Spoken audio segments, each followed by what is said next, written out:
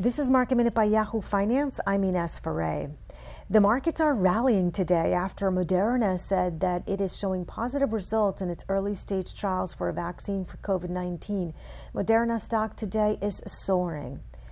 Jack Ma, the founder of Alibaba, is stepping down from SoftBank's board. SoftBank's Vision Fund reported a loss of $18 billion, while SoftBank Group as a whole has lost $13 billion. SoftBank Vision has bet on companies like Uber, WeWork, and Oyo, the Indian hotel chain.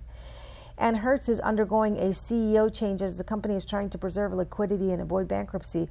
Paul Stone has been named as CEO, replacing Catherine Marinello, who is resigning as president, CEO, and member of the board.